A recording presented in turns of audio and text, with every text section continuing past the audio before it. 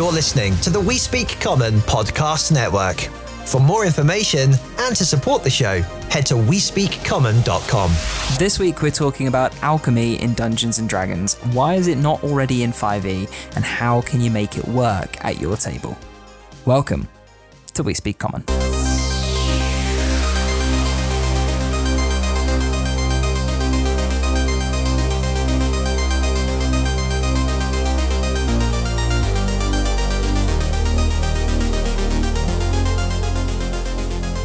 Hello and welcome to a brand new episode of the D&D podcast for everyone, because here we speak common. This is the show brought to you in partnership with the Dice Dungeon, your one-stop shop for all things you need to enjoy an incredible session of Dungeons & Dragons. Whether you need a lovely set of dice made of resin, glass, or beautiful hard cast metal, they've got you covered. Or maybe you just need the books. Like, if your PHB's falling apart, maybe you want to grab a brand new copy of Tasha's Cauldron of Everything. Whatever it is, they've got it. You can check out their entire wares using a link in the description below, and you can get 10% off your entire order when you use the code WeSpeakCommon at checkout. They're a UK-based company and they ship worldwide. Supporting them supports us. We're also brought to you in partnership with Describe, spelled DSCRYB. Describe is the one-stop shop on the internet for, well, describing things, believe it or not. If you're not very good at writing box text to use in home games or in that little bit of expansion you've added to the module you're running, they've got professional creative writers doing the hard work for you. There's about 500 scenes available for free for you to use right now. You can follow a link in the description below to check them out. Or you can subscribe to get access to over 7,500. And we're not just talking monsters, magic items, locations, and all that good stuff. We're talking scenes that you can use as a player at the table, sea shanties and folk songs that you can sing at the table if you so want to, as a bard or maybe as a DM. And of course, they've got tons of stuff going on like maps and giveaways all the time. You can get 10% off your monthly subscription for the first 2 years that you're subscribed using the code COMMON at checkout. And of course, as always, we will at some point talk about the wonderful partners during the episode. But right now, I would like to talk to my good friend, the one, the only, the ignanimous Heavy Arms. Hello. Ignanimous. I like it. Hi, Ben. Thank you. Glad to be back. How's it going? Thanks for having me back on. Oh, it's been a little while. What's happening? What's going on?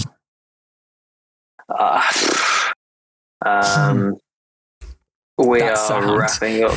Yeah, that's we're wrapping up the campaign. I've put out 2 products in the last month, and I'm just like a mess. I need a vacation. It's holiday time. It is. Okay, well, hopefully this will be not too work related and a little bit relaxing, and you can get a holiday. Oh no, not at all. Soon. Yeah, not at all. Talking about D&D is it's never work. See, I feel running D&D has never worked. Prepping D&D is work. Yes, that's a perfect breakdown. Oh my God. I always say that because people always say to me like, oh, you're recording another podcast tonight. You're getting in from work and then you're doing more work. And I'm like, well, it's not really work because I just get to talk about the thing I love. Yeah. Yeah, this is like you've been that weird guy at the bus stop. It just, talks to the person next to them, except the person next to you is actually interested. It's fantastic. You could talk about it all day. A fantastic way to sum up a podcast. Talking to the weird guy next to the bus stop, but you're both actually interested, which has happened to me in real life. Not about D&D. Really? Yeah. Yeah. You meet some fantastic people in the city. That is. Oh, to be fair, in the countryside too. There's probably the best conversations I've had with random strangers or random people in the countryside, because you never know if they're going to try and kill you or be really friendly. So there's that. Yeah, I suppose. Yeah, that's one way to keep things exciting. So the fear of death. Fear of death does keep things exciting. Yeah.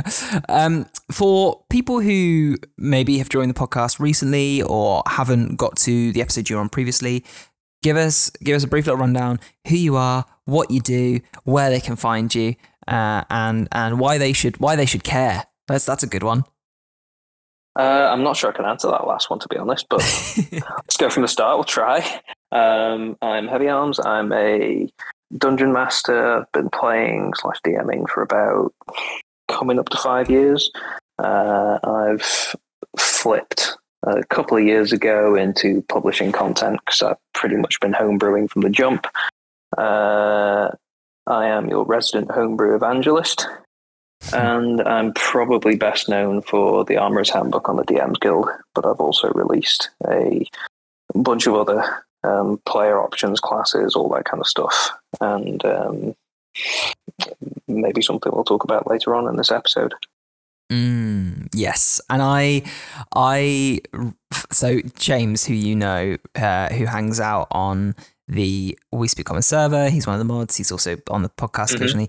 I know he has been, or he was lurking in your server for a while, and pulled me in because I didn't have a link to it. He's like, "Oh yeah, come in," and we both popped in, and you realised who we were, and then ever since then.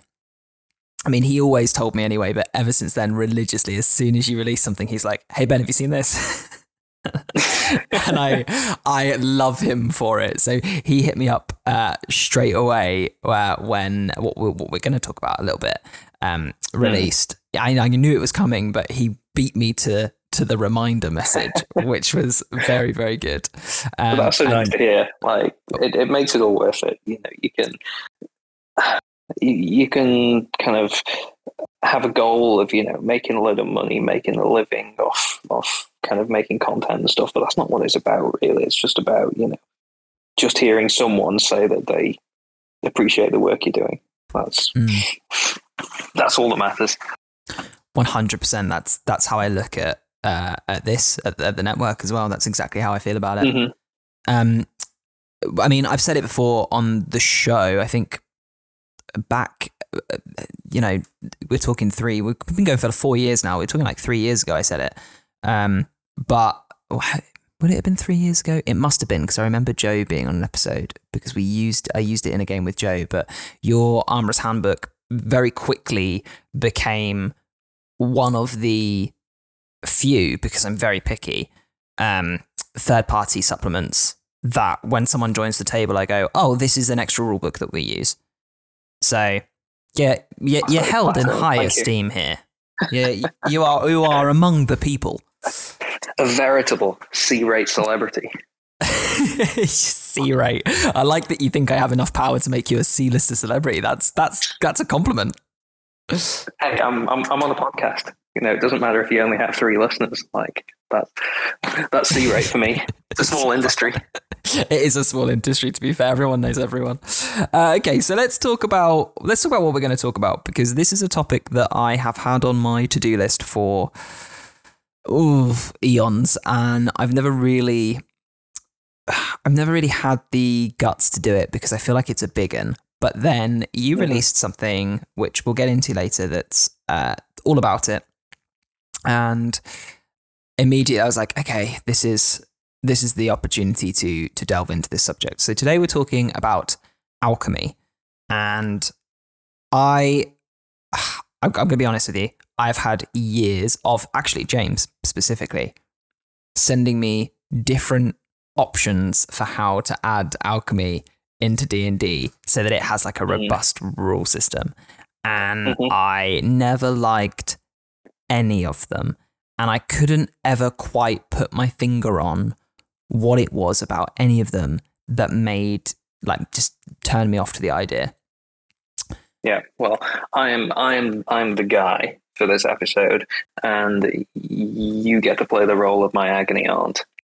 Ah, amazing. Okay, good. I like that.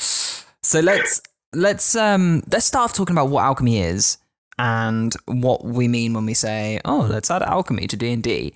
And then maybe some of the pitfalls, the what it could look like, what I've seen it look like before, and then we'll talk about what you've done and how else it can look and how to run it and use it. Sure. I think I mean, as always, we will probably fall off that order. we'll try to stick to it. But yeah, so what is alchemy? Heavy Arms, tell me. I guess your opinion of something like this is going to be based on like your prior experience. Everything is. Your perception of a wizard is based on what media you've seen before, which version of Ranger you think is the one true Ranger is going to be based on, whether you read the Drist books, you read The Lord of the Rings, you're on Team Aragorn or Team Legolas. It's that kind of stuff. For me, alchemy, you can get more broad than that, making potions, crafting any sort of consumable, really. For me, that was defined by the Elder Scrolls. Well, I should say Skyrim. I'd be outing myself as an old man if I said Morrowind, but that was the real one for me. I love that that's your base as well, because that's not like that's so different from my base for alchemy is. Yeah, I'm a 5e baby, so I don't have any kind of really old rooted TTRPG experience of what alchemy is. So when I started playing, what I came to the table with was Elder Scrolls and the halcyon teenage years of playing MMOs and those kind of disaster crafting systems. But didn't take much from that. But it's the same idea of go out into the world, find materials from, picking flowers in Skyrim is a classic, or, getting drops off enemies and then, mixing them together in your mortar and pestle, and you end up with this potion of speed or whatever. So that's where I come from. I'm interested to hear where you come from. Okay, so the first proper exposure to the term alchemy that I had was with the anime and manga Full Metal Alchemist, and what alchemy is in that, and that's very different from what we think of as sort of typical fantasy alchemy. That's focused on transmutation of matter, which in D&D is a wizard thing. It's not a potion thing. They, the imagery of them drawing these big chalk sigils on the floor and putting something in them, and the putting materials in them and then doing some sort of magic to turn them into something else. That's what alchemy was to me. And then I got into The Witcher and playing The Witcher 3 and the fact that Geralt and all witches have this ability to chug these potions that would kill anyone else, and they have to go out and find their own ingredients and make them, and that then cemented what alchemy was in a fantastical sense for me. So, and I will mention The Witcher later because it's so key. There is an alchemy system in The Witcher TTRPG that I'd like to touch on, but yeah, that's kind of where my understanding of what alchemy came from. So two very, very different forms of it. Yeah, I've played all the Witcher games. I didn't mention it specifically because to me, The Witcher also feels like it's at least in the game, it's drawing a lot from Elder Scrolls kind of system. So that they are similar in terms of you go out into the world, you get pieces of monsters, and you find flowers is running about, and then you go into your menu and you make potions. Yeah, and I mean that system exists in so many video games now as well that it's kind of just a staple. Does. In the same way that a crafting system now exists in every single game that's ever made. Yes, but the actual dictionary definition of alchemy, I did look this up. I did a little bit of research. Is the medieval forerunner of chemistry concerned with the transmutation of matter, in particular with attempts to convert base metals into gold or find a universal elixir. Occult sciences, occult sciences such as alchemy and astrology is the quote. So it's here's a slightly shorter, better one. A seemingly magical process of transformation, creation, or combination. So it doesn't. So all of those things we've talked about, like going out and finding materials and then changing them into a potion or changing them into another item, they all technically are alchemy. Yeah, I guess I jumped the gun really and went straight into the kind of the interactive part of alchemy, at least my experience with it. I mean, in terms of a general knowledge of, you know, the quasi kind of philosophical, religious, scientific, all that kind of stuff. This is going way back, but there's a book series by a guy called Neil Stevenson, who I completely recommend. He's probably one of my favorite authors of all time.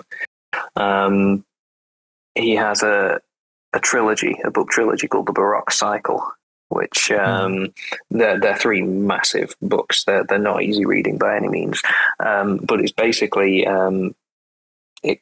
it's kind of historical fiction that covers the 16th and 17th century, and it basically follows the lives and people in the Royal Society throughout, you know, the days of, you know, Newton, Hooke, Leibniz, all that stuff, and Newton going on to the Mint, and Charles I and all this stuff. So that's really bit cool. of a tangent, but that was probably my first introduction to all that stuff, because that's all about, you know, classical alchemy is, you know, if you put a face to it, classical alchemy is basically Isaac Newton. Yeah, and like I love that kind of. I love that it seems magical, but it's meant to be scientific in the same way that, you know, you look at, I think it was the ancient Greeks who believed that there was an element called phlogiston, which was like this flammable material. And you get that in second edition Spelljammer, like these kind of fake elements and theories that they had. And it always makes me think as well, as a tangent, that you know, 150, 200 years from now, when we're all gone and maybe there's a new civilization of people, are they going to look back at like string theory and laugh? Do you know what I mean? Like, oh yeah. They thought they had it all figured out. Yes, you can turn lead into gold. Of course you can. Yeah. You know, it's so interesting. But I think that's a really good jumping off point to talk about how alchemy can look in D&D, and obviously with a focus on 5e, because my port of call with it is always to go quasi-scientific rather than fantastical, magical. How do you feel about that? Yeah. I kind of think it depends on the player. Okay. I don't think you need to, like, at least for like, I'm very mechanical minded in this kind of stuff. So when I'm thinking of, like, you know, how I want to run it or use it as a rule set, I'm basically thinking of, you know, how do the cogs turn in terms of how you present it, how you flavor it. I think you can do both ways. In general, I think. I mean, should we start with kind of what the official options are? Kind of ways that the existing ways to do alchemy. Yeah, this can be the start of Agony Aunt Corner, right? Okay, I like this. So, okay, do you want to go through them and unload, and I will Agony Aunt you? Sure. So, like, we've got the alchemist tools or alchemist supplies. That's in the player's handbook, and the rule there is, I mean, there aren't any particular rules. It's you have alchemist supplies, and maybe you can kind of ask your DM. That's all you get, really. Right. There are basic rules for crafting, which is, you know, you can make 50 GPs worth of progress towards something. In 25 gold pieces a day. Tell you what, the very first thing, and this is me going back to like my first time playing D&D, because my first character was a wizard. And alchemy is really the first thing that I jumped on immediately, because I was, you know, I came quite recently off playing The Witcher 3, and it was like, right, I want to, like you said, I want to do this stuff. And I went looking at the player's handbook for it, and it was like, alchemist supplies, okay, cool, doesn't really do anything. And then I had a look at adventuring gear, kind of, because it was in the same section, and there was a potion of healing there. And the potion of healing can be made with a herbalism kit, I was like, what? So what can alchemist supplies do exactly? Yeah. Okay. So yeah, there's a lot of that. There's a lot of what can it do exactly, and then Xanathar's came along, and this was a new book at the time because I started playing in kind of December 2017 ish, and Xanathar's came along, and it had like ostensibly there are advanced crafting rules in Xanathar's. Now I've really never really grasped what that meant specifically beyond consumables take half the amount of time. Well, that seems to be the addition that was made in Xanathar's, and that's it. It did give like specific things you can do with the toolkit, like suggestions. It introduced the concept of if your DM asks for a check of kind of any variety and a toolkit is also relevant, you can you have both proficiencies and you can roll with advantage. That was something else it brought. And it gave you some example checks that you could make. And for alchemist supplies, if I'm not mistaken, it was like you can identify a potion, or perhaps it was a poison, maybe it was both, by kind of tasting it but not drinking it. Yeah, so it gave a few suggestions, but it gave a few suggestions, but it was still very much like my fantasy for it was, go out and gather ingredients, find recipes, sort of engage be able to engage with it by myself. Kind of while we're doing other stuff. So while we're out adventuring, I can say, well, what can I do during this short rest that's related to alchemy? And the D&D rules seem to just place a couple of restrictions on things, which I can understand. The gold pieces thing is really there as kind of a safeguard for a DM. So they're not going to say, can I make a potion of giant strength? And they're like, yeah, okay. Well, let's make up a DC 15 because I'm a new DM, and now you've got a potion that gives you 29 strength, say, for an hour. Yeah. So I can see why it's there as just as a really conservative kind of rule, just so the DM doesn't go too far. But it doesn't really give you much. It doesn't give you much to go on.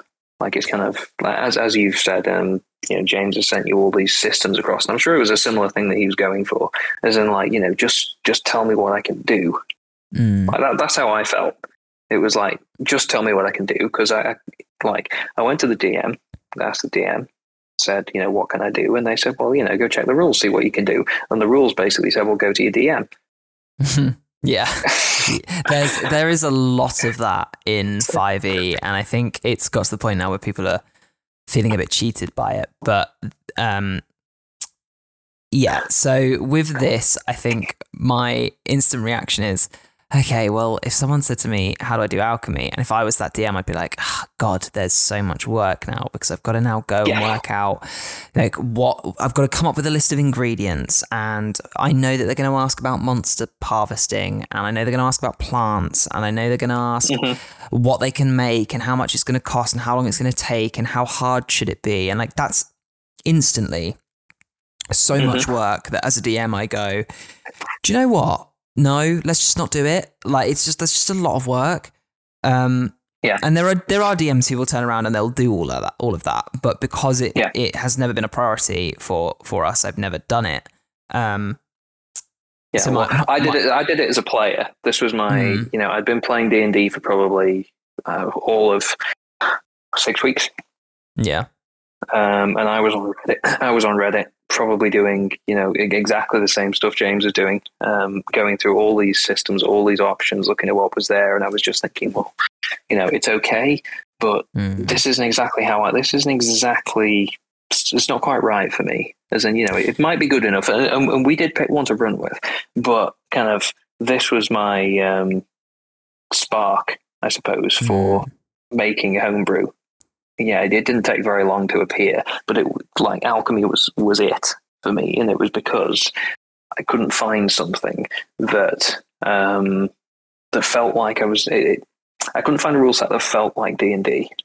And I could find rule set. Yeah, I could find rule sets that were, this is how you can. This is some ways you can do the stuff you want to do, but none of it felt like I was playing D&D. It all felt like either stuff you do in between sessions, or it felt like stuff that took too long. So like making magic I embarked items. on this. Yeah, so I embarked on this journey basically of not knowing how to play D&D, or very little of how to play D&D, after about 6 weeks into, right, let's homebrew a crafting system. That's the first thing I do. That's the first thing I did, which, you know, I suppose is throwing yourself into the deep end. But yeah, like you said, it's really difficult to find something that hits all the right notes for you. And I was very quickly found myself, you know, I'm talking I printed off all this stuff, you know, all these homebrewery documents, all these Google documents and stuff. And my wife will remember I was like surrounded, you know, by like hundreds of scrap pages. Just what on earth is this idiot doing? Spending his evenings just like scribbling notes and say, you know, well, from this system, what's good here? What's it do? And what's it doesn't do? You know, looking at 10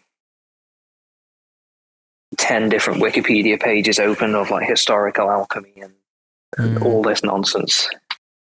I love that visual image. Yeah, I made a new friend actually while I was going through this, who's a chemistry professor who's still in my Discord and I still chat with frequently. Yeah. Now, but I met this guy because I was like, I was asking people for help with, you know, chemistry. When I was trying to write a bloody alchemy system. No, you don't understand that the ingredients for an invisibility potion in this made-up game have to be scientifically accurate. Yeah, well, you know, I don't think scientifically accurate matters too much. I just think it helps, because if it gets like it's just a point of friction, maybe for some people. Like, tell you what, we'll jump back into what the official options are for a second. That we, you know, another small axe to grind on the Artificer Alchemist is. I don't really remember all the mechanics. I just remember, you know, not being particularly happy with it. But I can, having just had a quick refresher of actually what's in there, I can tell you exactly what I didn't like about it. You know, mechanics and balance and power notwithstanding, is that its core feature is. Was it at the end of a long rest? I think it was. At the end of a long rest, you can magically produce a potion or a couple of potions. And it's like, that's doing the Ranger thing. The thing people don't like about Ranger, which is like when you're in the wilderness, you can short circuit, you know, you can fast forward the thing you were playing a Ranger for. Like, you're playing an alchemist and you've just said you can short circuit the whole process of alchemy and just like receive potion. Like, that totally misses the point. Yeah, and I mean, you said balance of power notwithstanding, but they're not very good potions either. But this is the thing. I think 5e is built to be streamlined and simple, and but in a good way. And so when you start to think of crafting systems and hunting for ingredients and things and tracking that and all that kind of stuff, I think the WotC team go, oh no, that people don't want that. There's too much of that, but people do want that. And that's kind of it for official rules. It's play the alchemist class, or have an alchemy kit that doesn't really do much because the rest is too much and your players won't want to do it. Well, I've had this recent revelation, well, not too recent, but this kind of at least opinion that I formed about like WotC recently, and not WotC's products, but WotC as a company, is that their audience is probably like, we are not representative of their audience. Like, no, not in any way. You know, if you're online talking about D&D in any capacity, you're like, you know, the hardcore like 10%, 5%, I don't know, but you know, WotC have got to cater to the remaining 90%, and we're kind of not, like, we are the audience, but also we're not really the audience they're trying to satisfy. So like, I understand why they don't do like this kind of complicated stuff that only the hardcore few want. but it means this kind of stuff, crafting stuff or monster harvesting or I don't know, what are some other examples? But you know the kind of stuff I mean. Maybe even like detailed survival rules, wilderness travel. Yeah. You could argue high level play, I suppose. All that stuff is kind of, well, you and the 10%, go and sort it out for yourselves, and that's basically what third party products are. Like they are the 10% producing for the 10%. Yeah, and that's why DM's Guild has become a thing, right? And that's why people lean on it. I mean, so at time of release, Spelljam has come out, and there's a lot of understandably criticism around that set of books and what's lacking, and to the point where I'm seeing creators making content that's like how to fix it and all this, but I'm seeing creators who usually are big supporters of books saying, okay, this isn't good enough. But you're right, we're not the core audience, and I think that was the main discussion I had the other day about one D&D and where the hobby's going and the way it will look at a standalone point. And again, I think that's why my motto that I'm going to have inscribed on my forehead at this point is D&D is not what we buy, it's what we play at the table, right?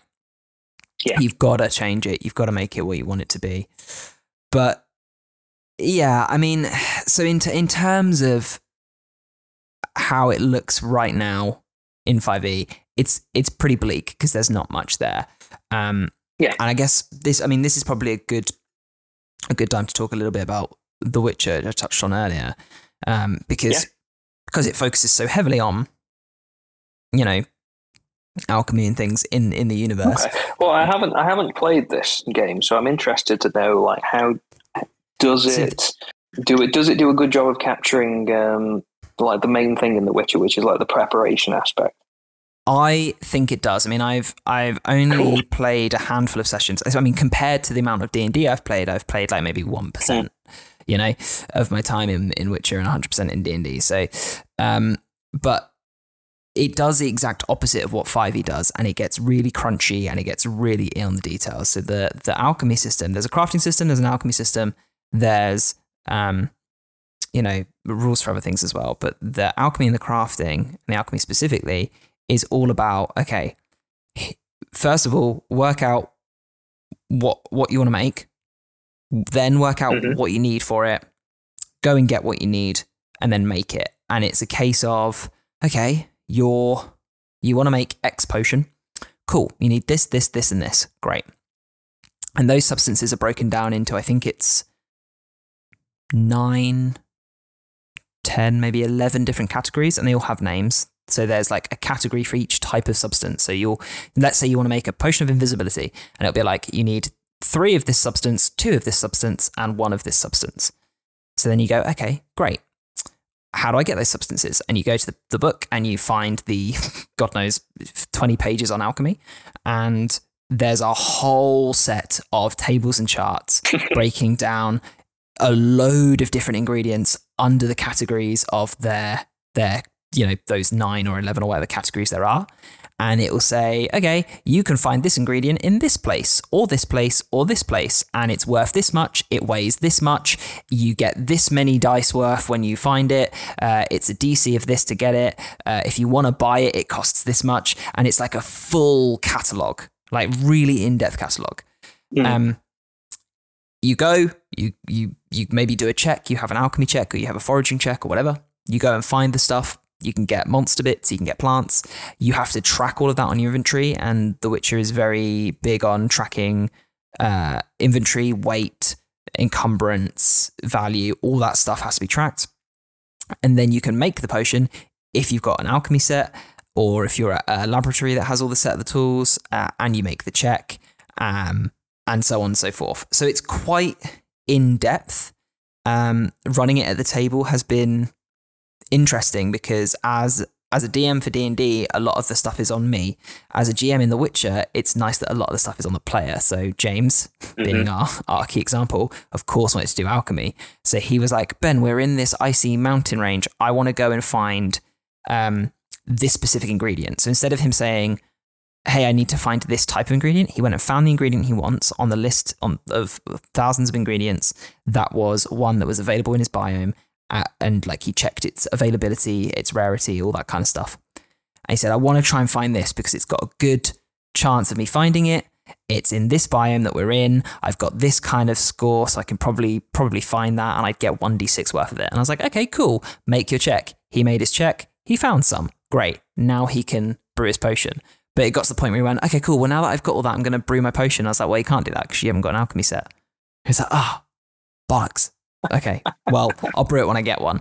So it suddenly went from, Ben, I want to do alchemy, how do I do it? And me having to go and find everything and give it to him being like, hey, I want to find this ingredient. And me going, oh, why do you want to find that? He went, oh, because it's in this biome that we're in and I can use it eventually to make this. And I went, oh, okay, cool, do your check. He did his check, he found some. Great, simple.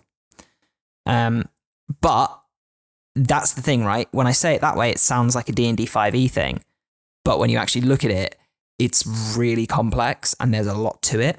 And that's not D&D 5e at all.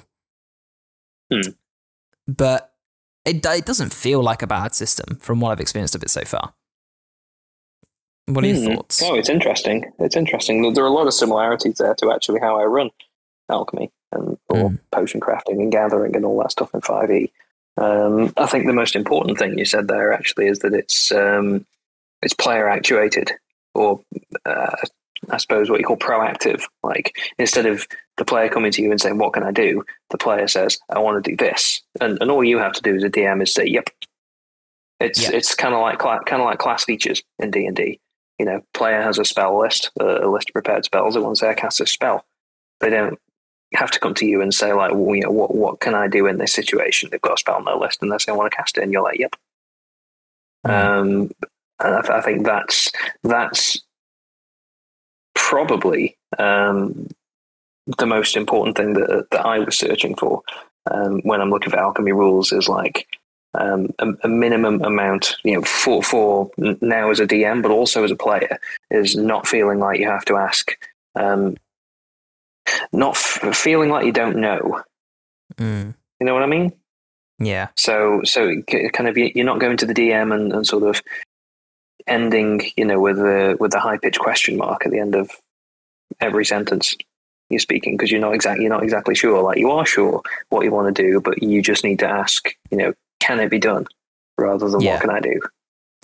Yeah, and I think that philosophy fits so well into the way that I like to homebrew. I think this is something that I've seen in your Armorer's Guidebook, because and then it's why it became a staple at my table, because instead of it being something that ultimately changes the way you think about the game and changes the way things work, it just slots on top, and it's really simple to just go, oh, in the armorer's case, oh, you're in a city. Yeah, you can find someone to improve your armor.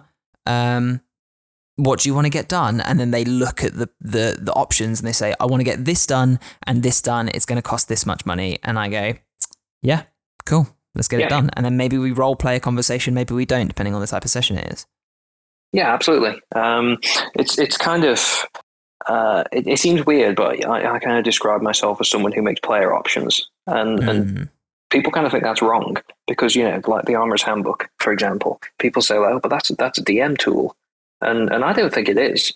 Because no, like in my opinion, like a DM tool is something that helps you with prep. A player option is something that you don't even have to think about. It's you give it to the players and like, right, that's off my plate. I never have to prep that again. Like if they want to use it, they'll just tell me and I'll say, yep or no. That's it. It's amazing. I've read the Armorer's Handbook less than my players have. Obviously, I read it all the way through. I made sure it fit at the table and it worked. And I said, hey guys, we're going to try this. And then we all tried it together. But now, for example, James is playing a runesmith in our TOA game. He you know, he is, I can't remember what the subclass is. What is it? Rune Knight, I think it is. And he said to me, Ben, I really want to play Rune Knight, but like it's a bit lackluster and not quite hitting the fantasy. Can I do something with the runes that are in the Armorer's Handbook? And I was like, yeah, that sounds great. And so, now it's come to the point where he'll be like, hey, Ben, I want to craft a rune. Can I do my check now? Have we got enough time? And I'll be like, yeah, sure. And he'll do his check and be like, cool, I pass. I'm like, great, you make the rune. And like, he's got it and he knows what it does. And it's so simple and easy. Yeah. Yeah. That's like it. Maybe I feel like I should just go through a quick list of the things like that I want from these kind of rule sets, but also not just stuff I want, but stuff that I just think is how it should be done, because it makes a game. It doesn't disrupt the flow of the game fundamentally, and it doesn't require a lot of extra work. So like, I'll go on then. Kind of. All right, I'm gonna have to kind of rattle these off the top of my head, so they might be a bit disjointed. So, the first thing that we just said is that there shouldn't be, like, if you've got a proper proactive rule set that covers all its bases, that doesn't leave any kind of open-ended, kind of unanswered questions, like, you've gone halfway down the road and then stopped. Assuming you go all the way down the road, then there's no work for the dungeon master, like none. And people don't believe you when you say, like, oh, I've got this crafting system. There's no work for the DM, but there isn't. The work for the DM is to, I suppose, to give it a once over and give it the nod. But if you trust the person who wrote the supplement, they don't even need to do that. You'll just learn as you go. It's like if WotC releases a new subclass, you'll presumably skim it before you let a player play with it, but maybe not. You don't have to. You kind of trust wizards. They know what they're doing with subclasses. So sure, you want to play one of the new subclasses, go for it. So that's the first one. Second one, I'd say, is, and this is probably the most important thing, actually, even more than the other one, is that it still feels like D&D. And that is to say that it uses familiar rules.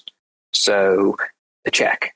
To me, D&D is everything is, you ask the DM if you can do something. The DM says, if the DM says yes, then you roll a D20, you add some modifiers, and they tell you, they narrate the success or failure. Like, that's D&D in a sentence. So I feel quite strongly that if you are taking a proactive approach to crafting, like with runesmithing, then it should just be a case of, find an hour during a short rest, ask to roll a check, roll that check. You make the rune or you don't. Or, you make the potion or you don't. And I suppose if you can do that,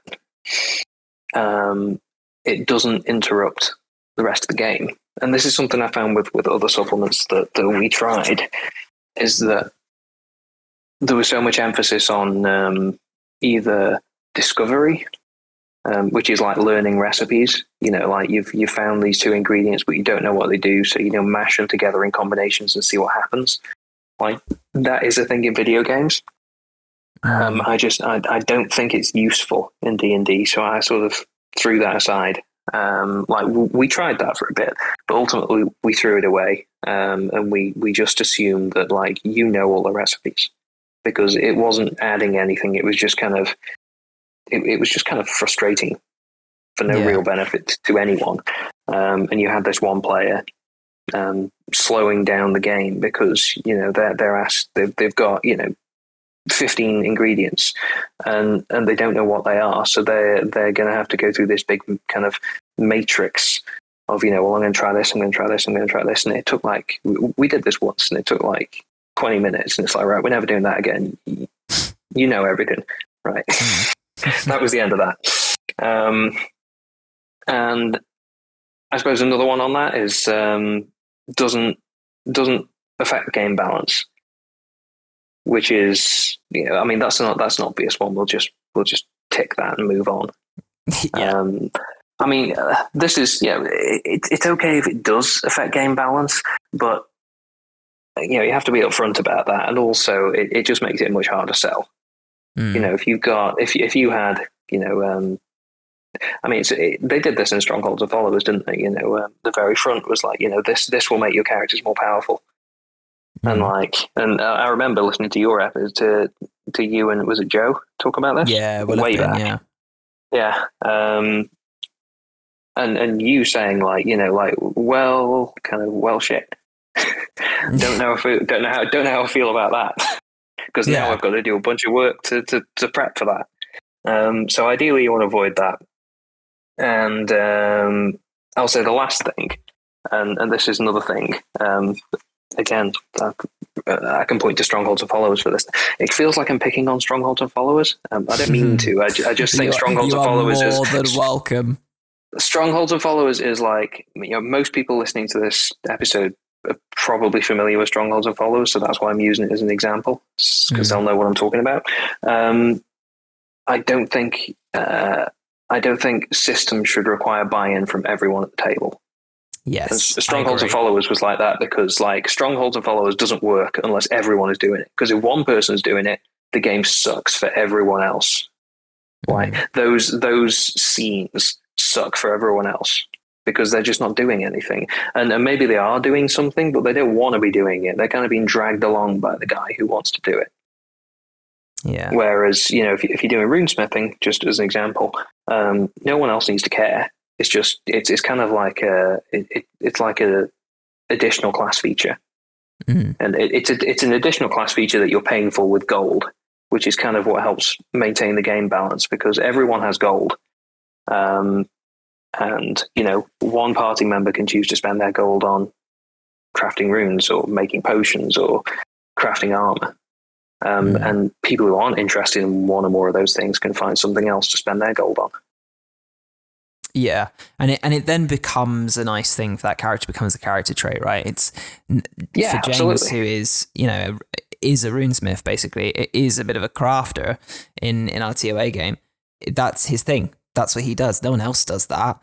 And it meant that I had the opportunity to add the guild into the game and create a nice little backstory and have a nice little side quest for him, which is stuff I love to do. So, and it didn't feel like, oh, everybody's got to go and do this thing. It was, hey, here's a little bonus that you can do along the way just for you, which is lovely. That's great D&D. Yeah. And so the benefit there is gold. Of course, the problem is if you only got one system like that, or one inverted commas money sink, then one person looks like they're getting value out of it and other people don't. And I suppose this is why like magic item shops and shopping episodes are popular, because everyone can spend money on a magic item. So that's a fallback, I suppose. But I have all kinds of ways for people to spend money and stay poor. It's one of the best and most underused things that for a lot of people in D&D is everyone has money, and everyone has money, and everyone can have a different idea of how they want to spend it. So it can be a bit of a pain, but if you can find the thing that everyone wants to spend their money on, that'll just keep the whole game running by itself. Yeah, perfect. Well, look, let's get into because we're getting to this point now where we talk about what you've got going on. But before we do, there's something you mentioned that I want to touch on, which is that D&D is basically, can I do something? Yes, you can. Sure. Do a check. Well, I mean, to do those checks, I don't know if you know this, but you need really beautiful dice. If you have ugly dice, you're never going to succeed. Do. Yeah, and I've been looking at the Dice Dungeons website recently. I gotta be honest with you, there's some very pretty dice on there. They're available right now.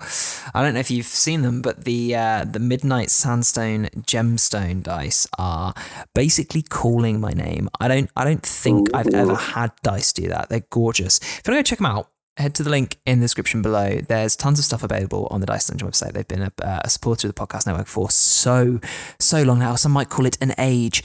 They have metal dice, resin dice, acrylic dice. They have gemstone dice, glass dice. They've got books for D&D 5th edition. They've got extra accessories like rolling trays, like a travel bag, like a wonderful box that holds your dice but is also a rolling tray. Honestly, their wares are endless. You can get 10% off your entire order if you use the code WeSpeakCommon at checkout, and that means the more you spend, the more you save. It's cheeky, I know, but by supporting them, you're getting something really beautiful, and you're supporting us too. And they are great guys. Ben and Dave are wonderful people, and have become very good friends of mine. We're also supported by our wonderful friends over at Describe, spelled DSCRYB. If you add a .com on the end, that's the website. You can go over and check out what they've got going on.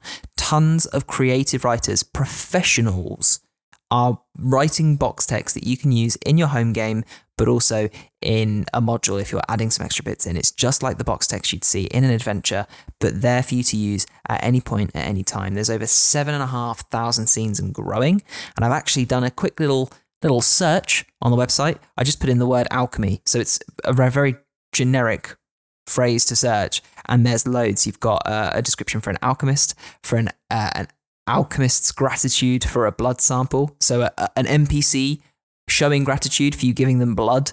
That's a description they've done. There's things like potions laboratory, or a flask of alchemist's fire, if you want to describe that. Alchemist supplies has a description. There's so much stuff. Go and check out Describe, dscryb.com. Again, link in the description below. There's about 500 scenes that you can use right now for free. And if you want access to the entire collection, you can subscribe with 10% off every month for the first 2 years using the code COMMON at checkout. They've got some wonderful stuff over there. You can go use as both a player and as a DM. Okay, let's talk about your. I'm going to say it. I'm going to call it a fix for alchemy. I feel like that's a good word for it, which is the Alchemy Almanac, which is my favorite word. I'm so glad you called it that. And I remember this book not being a book, but being, I think, what did you put it on Reddit? Was it on Reddit at one point? I did. Yep, I put it on Reddit in February 2018. That was the first version. That is one of the alchemy systems that James bought me. I remember that quite fondly. So to see it here, it's improved now, a lot since then, God, because I told you that by the time that I'd been playing, 5 months prior to that thing being on Reddit, I had never played D&D in my life. So it's a bit rough and ready. I love that so much. But seeing it now as a full book is so cool. It's so nice. So talk to me about what the system is, what's in it, because there's 5 chapters.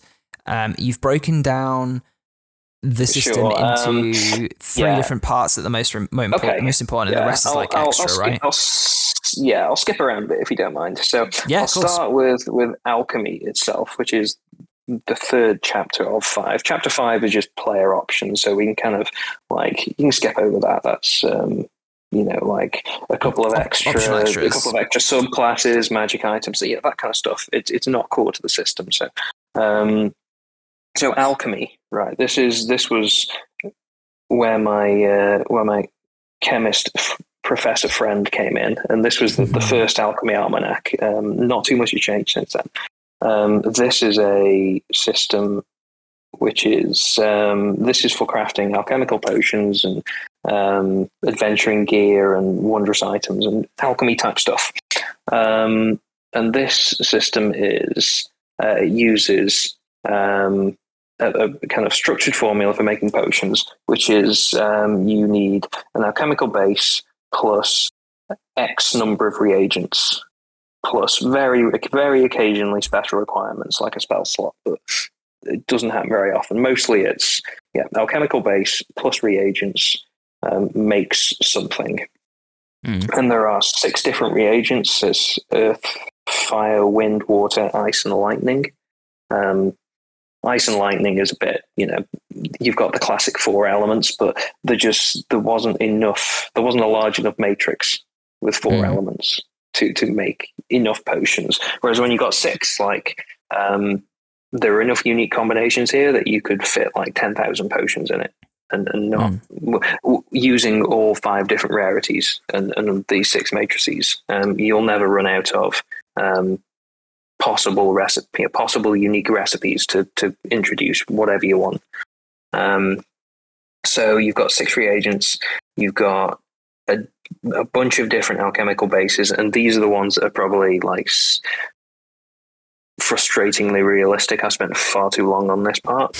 Alchemical bases are you have alcohols to make potions, you have greases to make oils, and then you have all kinds of other specific things, like activated. Let's see what's in here: activated charcoal, aluminium powder, brimstone, naphtha, powder oil, saltpeter, and white phosphorus. And all these and all those ones, I tell you, are like real recipes.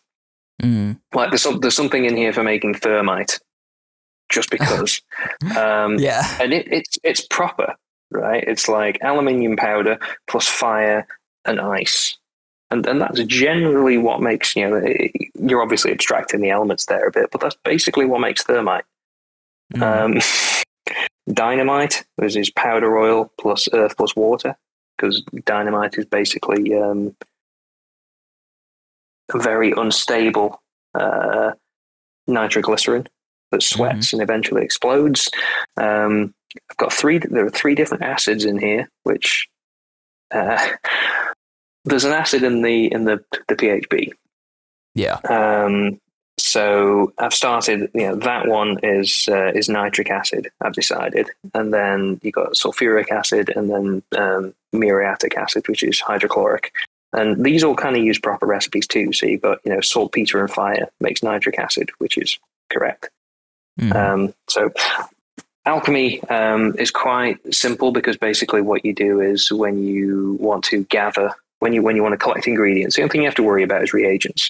And it involves, when you are out in the wilderness, or when you've defeated a monster, you can get reagents from kind of anywhere. Really, it's kind of abstracted that way. So you just say, like, I want to roll for, I want to gather some reagents. You basically roll a d20, add whatever modifiers you got, and then you receive a number of reagents based on the result of your check. And then the alchemical bases are things that you just buy from, like, apothecaries. They're reasonably cheap. They vary in price from like 10 gold up to, I think, 200. And when you've got these things, you look up the recipe you want, and you just roll a check, see if you can make it. It's exactly the same as exactly the same concept as making a runestone. Yeah. Okay. So the actual like mechanic of it is really simple. It's hey, I've got the stuff now. Let me do the check. Oh, I've passed. I've made the thing. Yeah, that's it. Takes 1 hour, so you can do it during a short or long rest. Nothing too difficult there. Now, if I was to step back a chapter 2 is herbalism, and this didn't exist in the first version. And the reason for this really is that kind of we realized, well, we had 2 different players wanted to do potion making, and one of them was a wizard and one was a druid, and it just never quite sat right that they effectively were doing the same thing, because they had like very different aesthetics in terms of what they were going for. So herbalism is completely different. It has an entirely different list of like outputs. So instead of alchemical items, wondrous items, adventuring gear, and oils, it does like salves, tonics, tinctures, that kind of a different vibe. It does a lot, and it does a lot more. It feels a lot more homeopathic, shall we say? Yeah. And how this one works is it's more one-to-one. So there are specific plants. This will be more like your Witcher example. There are specific plants that are useful for specific things. Maybe a thing has 2 uses. So how this one works is that basically there are no alchemical bases. There are just plants or creature parts, and you get the ones you need. You mix them together, and you make the thing you want. The check is exactly the same as alchemy. So you roll a d20, you add your modifier, compare it to the DC, you make it or you don't, or it blows up. And this one gets a bit more involved with how you gather. things, because again, we also found with this one, with the druid was much more interested in the activity of kind of going foraging, being in the forest, finding things, what's this, what's that, whereas the wizard is more just give me the reagents, pal. And again, it's a different kind of headspace. So this one is generally, instead of alchemical bases, there are 5 different categories of medicine: augmenting, curative, fortifying, restorative, and special. So curative is like removing conditions. Restorative is restoring hit points, basically. Fortifying is temporary hit points and damage resistance, all that kind of stuff. And augmenting is basically giving you, temporary magic powers, like Dragon's Breath or telekinesis, that kind of stuff. So what you'll need is all the recipes are in one of these categories, and each category has a primary component, which is kind of like a common plant.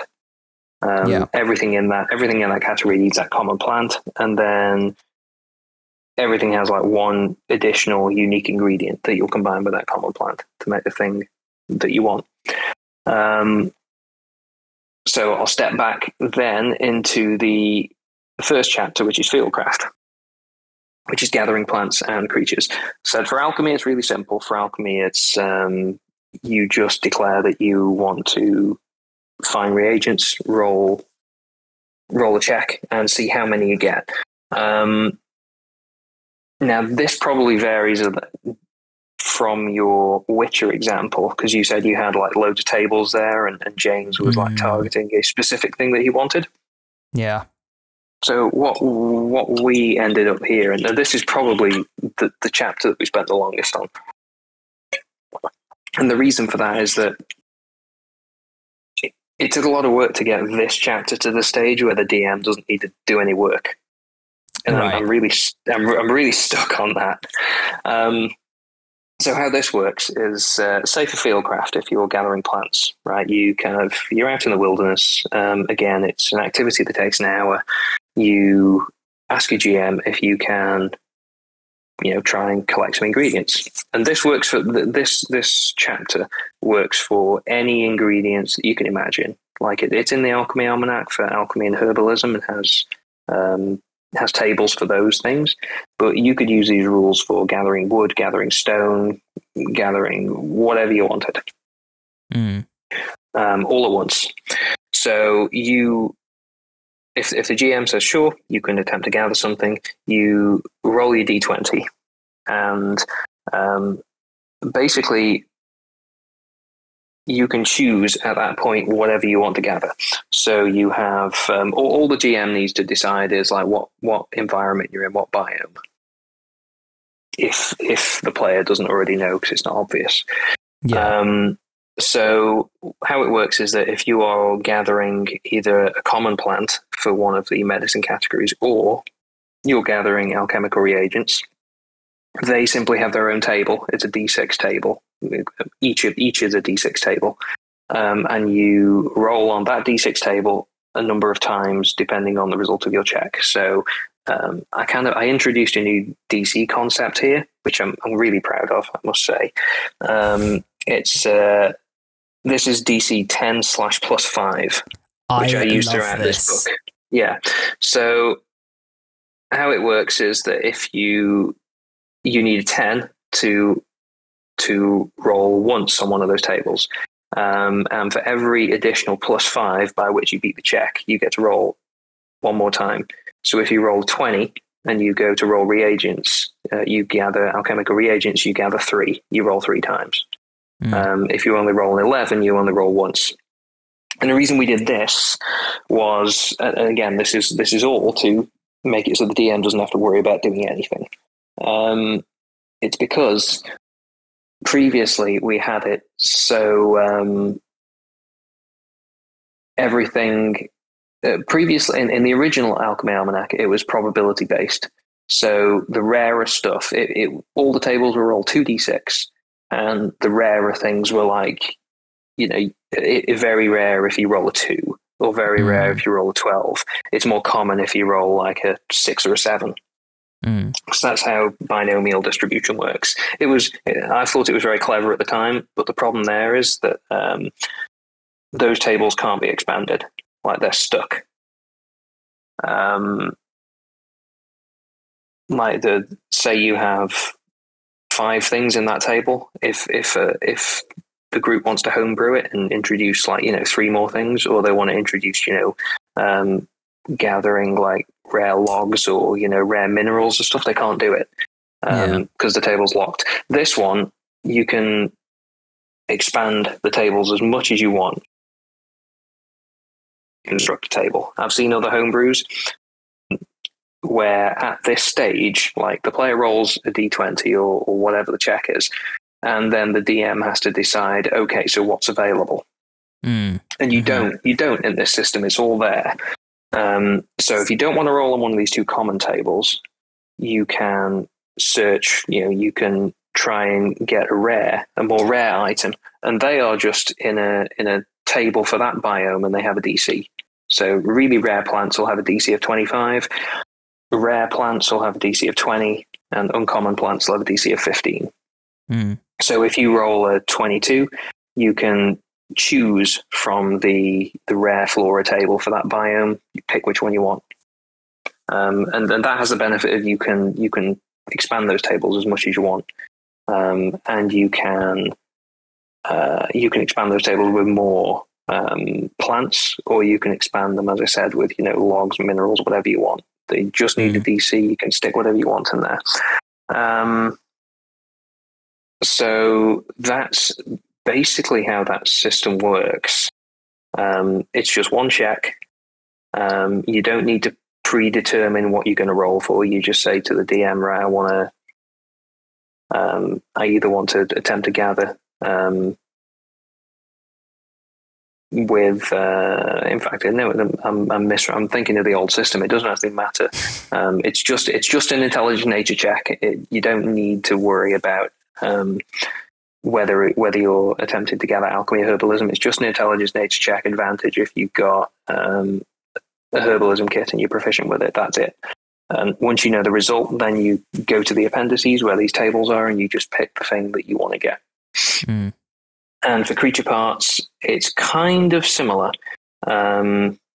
So creature parts is I've made it. There's a creature loot table in the back, and I don't know if you've had a chance to look at this one. Yeah, I've seen a bit of it. Right, the creature loot table is the same. It does the 10/+5 thing. Yeah. And I'm quite proud of this one because it's 1 page and it covers all creatures possible.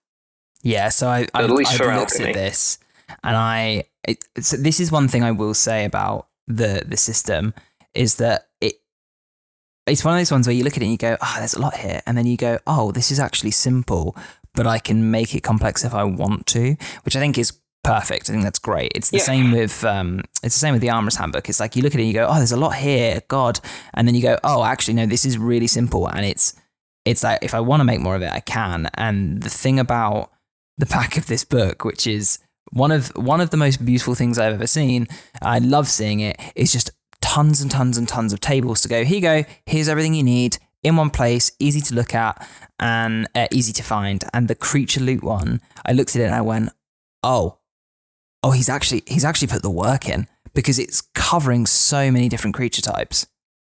Yeah. I went through all the source books and basically just looked for what made sense. Read all the lore for all the creatures and just pulled out everything that made sense for alchemy or herbalism. So like Rakshasas in here specifically, because you can get Rakshasa blood from a Rakshasa. And I decided that, well, Rakshasas have a cool ability, which is, they can't be affected by spells of 6th level or lower unless they choose to be. And I thought that'd be a cool potion. So you need Rakshasa blood for that. That's a very cool potion. Yeah. So anything where a creature had like a very cool thing that you could, maybe you could maybe take directly. So yeah, how this works is that the table is split into creature types, so like aberrations, celestials, dragons, fae, etc. And generally, a creature type, or many creature types, not all, but say like all dragons will have worm blood, all fiends will have demon ichor or devil blood, depending if they're demons or devils. And everything that's everything in here will either be like a 10/+5 or a 15/+5 if it's more difficult to harvest. And that means that you roll, you gain a number. It's the same as reagents or common plants. So, if you roll a 15, you get 2 units, but they are limited by like the maximum number of units you can get depending on the creature size. So, you can potentially get more units of giant's blood from a huge giant than from a large giant. So, and that makes sense. You get more monster blood from a larger monster. And there are other things. There are other things that are like, things got 2 eyeballs, so you can only get 2 of those. But they have the same principle as 15/5. So you roll a 15, you get 1 eye. You roll a 22, you get both eyes, and that means you can potentially make 2 potions. So it rewards being exceptionally good at something without punishing you for not being great at it. Mm-hmm. I love this, and I know that I'm probably biased because I invited you here on the podcast, but I love I think the thing that ticks for me, and it's the same with the Armorer's Handbook. It's that ability to go, for me as a DM, to read through it and go, okay, there's a lot here. There's a lot here that I can use and play with. For example, I could go through the oils or the potions and I could pick one out, and that could be a magic item that you find, right? Mm-hmm. Or it could be something that an enemy is using. I don't have to do that, but it's an option for me. But what I also get to do is I get to give the book to my player who wants to do whatever form of alchemy, herbalism, whatever, and say, okay, read this. I've read it. Let's go through it together if we have any questions, and let's start using it. And it's that simple. And that sounds... I feel like that sounds like a lie. Like, I always think, it's not going to be that simple, is it? But it really is. It is that simple. And it might take a session to get used to, but because the rule set is you ask to do something, the DM says yes, you roll a d20, and that's your result. And typically, for fieldcraft, for when you're gathering stuff, if you're successful on your d20 check, then you might have to roll something else. If it's you might have to roll on the d6 table for a reagent or something, but only sometimes. But you ask to do something, you roll a d20, you succeed or you fail, and you move on. That's it. And everything is in here. So like the DM doesn't. I was about to swear on the podcast, probably shouldn't, but the DM doesn't need to do anything. Yeah. It's everything is here. The DM just needs to kind of give the nod of approval. You don't need to construct tables. You don't need to construct loot tables. You don't need to decide on what's available in what biome, because I actually missed that as a point of fieldcraft. I did want to avoid like terrain locking, because that's something that I think fell short in a couple of the other supplements. Terrain and season locking.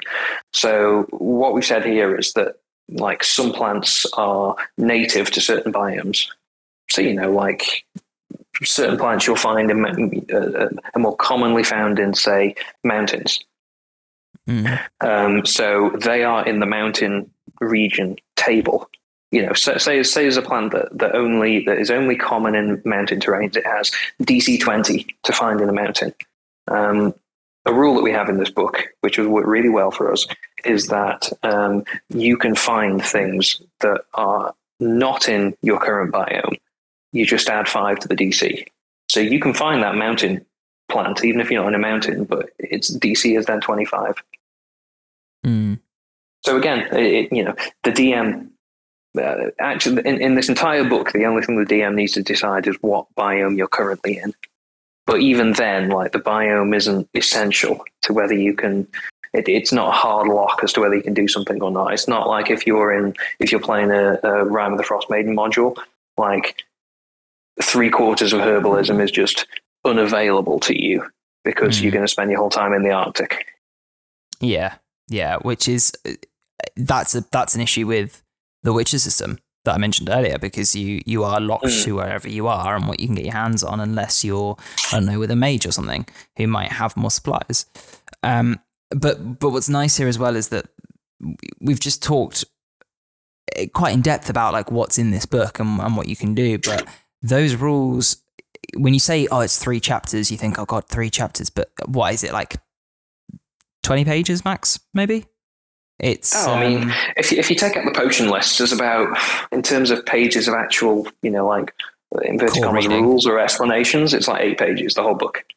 Yeah. It's all tables and potion lists.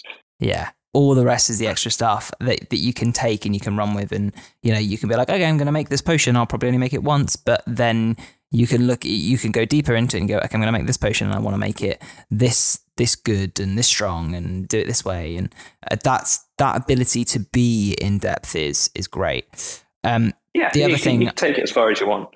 Oh yeah, 100%. And the other thing I want to touch on, which is just a bonus really, but it's something you've done before, which I love. So you've included some magic items that are specific to herbalism and stuff, which is really nice. But also you've included a couple of things that are in the what's the term? The SRD, the content that you can play around with that's already in D&D. The OGL. So like the marvelous pigments, great item. You've included that and how to make that as an item using alchemy and everything that's in the OGL, which is probably about 75% of potions are in there, but there's probably about 200% more again. So even if you didn't want to use any of the inverted commas rules in this book, there's still like 100 new potions in here if you just wanted to use potions. It's kind of like runesmithing. If you didn't actually want to do runesmithing, you can still use the effects on the runestones to just make your own items. Yeah. But then you have included new magic items too, and you've also done that lovely thing of giving a price of how much they cost, which is nice. And then we touched on the fact that there's player options, so there's feats and there's things and class features and things like that. But the other thing that you do, go on. No, I was going to say, I really feel I should mention the guild merchant. I don't know if you're about to bring that up.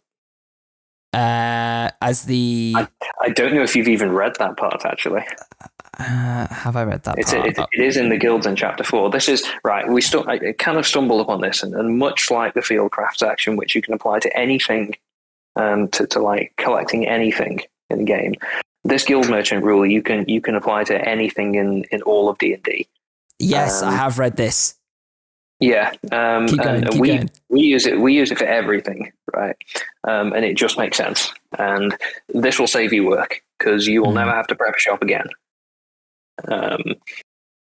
So how it works, or this is kind of what we came on, is that when you want to populate a store, you take the DM rolls a die. And the size of the die corresponds. We have it to guild rank in here, but you can also just do it based on the proficiency bonus of the party, which might be easier, for general stuff. So like, stocking like a magic item shop or whatever. So how it works is that, it's proficiency bonus +2 is a D4, +3 is a D6, all the way up to +6 is a D12, which just fit quite nicely. It's like it was fated. And then, based on the result of that roll, players can buy items, or each character can buy items with a combined total up to that roll, of a stock value up to that roll. So you don't actually have to do nothing, but the thing is, you only have to do it once. So basically, if you have a bunch of magic items, say, even all the magic items in the player's handbook, ascribe each one a stock score, somewhere between 1 and 12.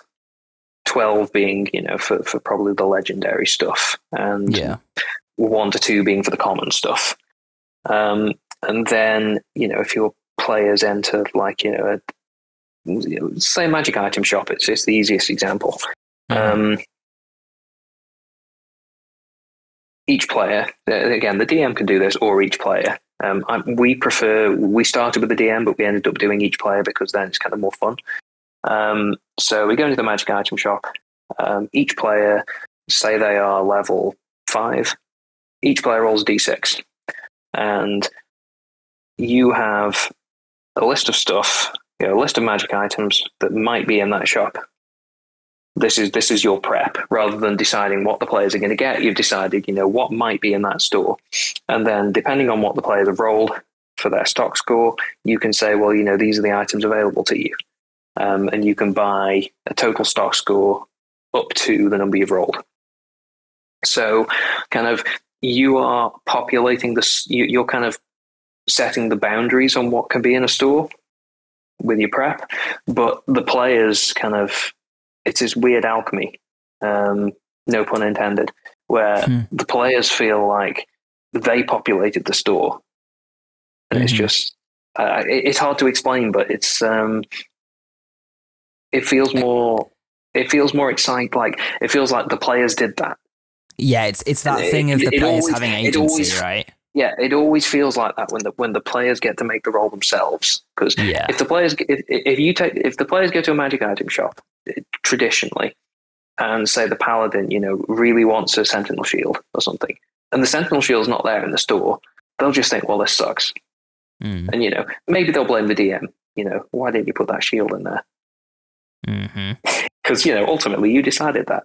But if you gave that sentinel shield a score, and you thought it was quite a powerful item, so you didn't want it to be easy to get, so you gave it a little bit of a higher score, and then the party rolls and they don't quite get there, then it was just bad luck.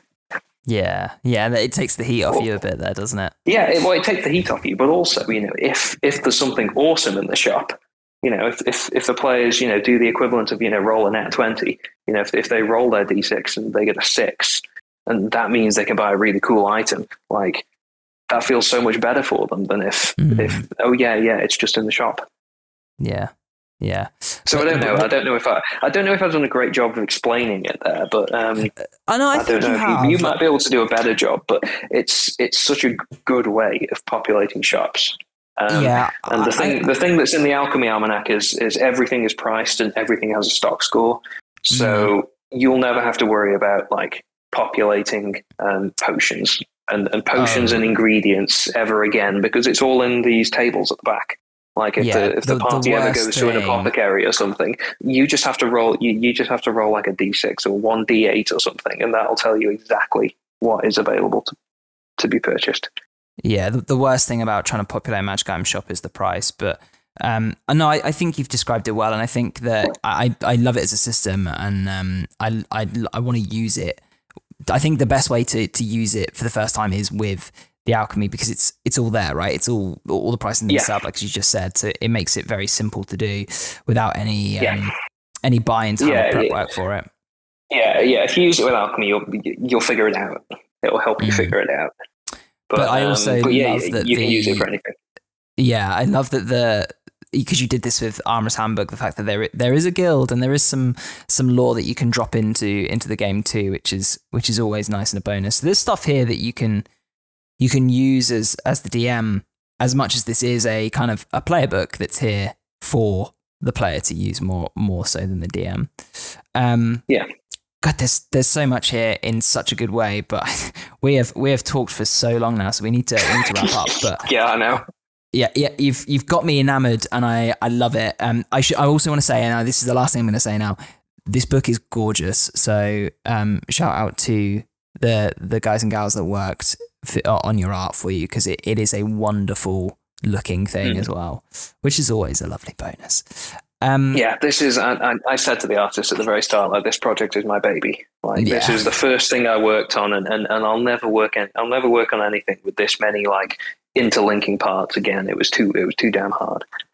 Like this is way harder to make than the Armorer's Handbook, because like the Armorer's Handbook is the equivalent of like one chapter of this book, and that makes it sound intimidating, but it's not. It's just no, not at all. It tries to go all the way down the road. You know, it answers all the questions, which just there's a lot of interlinking rules. So where can people go to get this? Heavyarms.com. That's where I self-publish all my content these days. Yeah, nice and easy, or one word. So simple, and of course we'll pop a little link into it into the description right now as well, because you've got more than just this going on. Do you want to do a little self plug as we close up here? Do you want to talk about the other products you've got in a really quick, concise way? I'll see. Sure, I've got a gunslinger class, yes, which people seem to quite enjoy. That's a class that focuses on it basically it's a crit juggler. It expands crit range as you hit, and it's kind of it's a risk taking class, because if you miss, you reset your crit range, but as long as you keep hitting, your crit range keeps expanding, and it does loads of extra damage on a crit. I've just last week put out a ranger class. Yes. I don't want to call it a revised ranger, because I think that does it a disservice. Basically, I took about 2 features from the ranger and just threw the rest in the bin. This one came about because a friend of mine said that, and they're a content creator too, and they said that the gunslinger is what they think a ranger should be. And I thought about that and thought, well, what do I think a ranger should be? And where I ultimately landed on was, I think a ranger should be about versatility. So I ended up going down this route of, I've ended up with this class that has no subclasses. It has 8 ASIs, and it has this skill system which kind of replaces subclasses, which is people say is reminiscent of like building a class in Pathfinder. So like, every couple of levels, kind of like Warlock Invocations, you just pick, what rangery skill do I want now? And you gain the ability to basically, you get more skills and you get the ability to switch them out more quickly. So it's all about, being prepared for the challenges ahead and all that kind of stuff, which I think is, to me, that's quintessential ranger. Aside from that, I've got the Armorer's Handbook on the DM's Guild, which I'm sure everyone knows about that by now. Oh, we've plugged it so many times. Yeah. It's not even funny. Yeah. And I suppose, I've got a Patreon as well. It's kind of small, but that's where I chuck everything that I don't think is like a big full product release. So that's where I throw all my subclasses, feats, spells, magic items, all that kind of stuff. Again, there are links for that on my website. Yeah, if you want to check that out. We'll pop a link to that down below. Oh, thank you. But wonderful. Well, look, we're gonna close this because we've talked for so long, and otherwise I will never close it, and this podcast will just become the rest of my life, because it's so easy to lose time talking to you about all this stuff. But as ever, if you want to get involved with anything we've talked about, if you want to chat about Alchemy and D&D, you want to talk more about the system, then the best way to do it is over on the We Speak Common Discord server, which there is a link to in the description down below, and it's free to join now. We have a section that is open and available to all, and Heavy Arms, you are in there. You are hiding amongst the masses, am I right? I am a commoner. He is a commoner. I love it. If you want to get unlimited access to things like behind the scenes content, the vibe zone, the chat zone, places to share and get advice on things that you're making or doing in your games, then the best way to do that is to join our Patreon. There's a link to that below as well. But of course, hey, it's free internet content. That's what I say. If you don't want to support it that way, the next best way is to share us with a friend. We're on Twitter at We Speak Common, Instagram at We Speak Common, and Facebook We Speak Common Pod. Go check us out. Come say hello. Have a wonderful chat, and join the ever-growing community with wonderful people like Heavy Arms in it. My friend, it has been such a good chat, and I am. James has already asked about 50 times if we can start using this book, so I will tell you when he has brewed his first potion. Well, that's wonderful. I'd love to know how it goes. And yeah, thanks so much for having me on again, Ben. It's been a pleasure. No worries. I'll chat to you soon. All right, take care, man. Bye.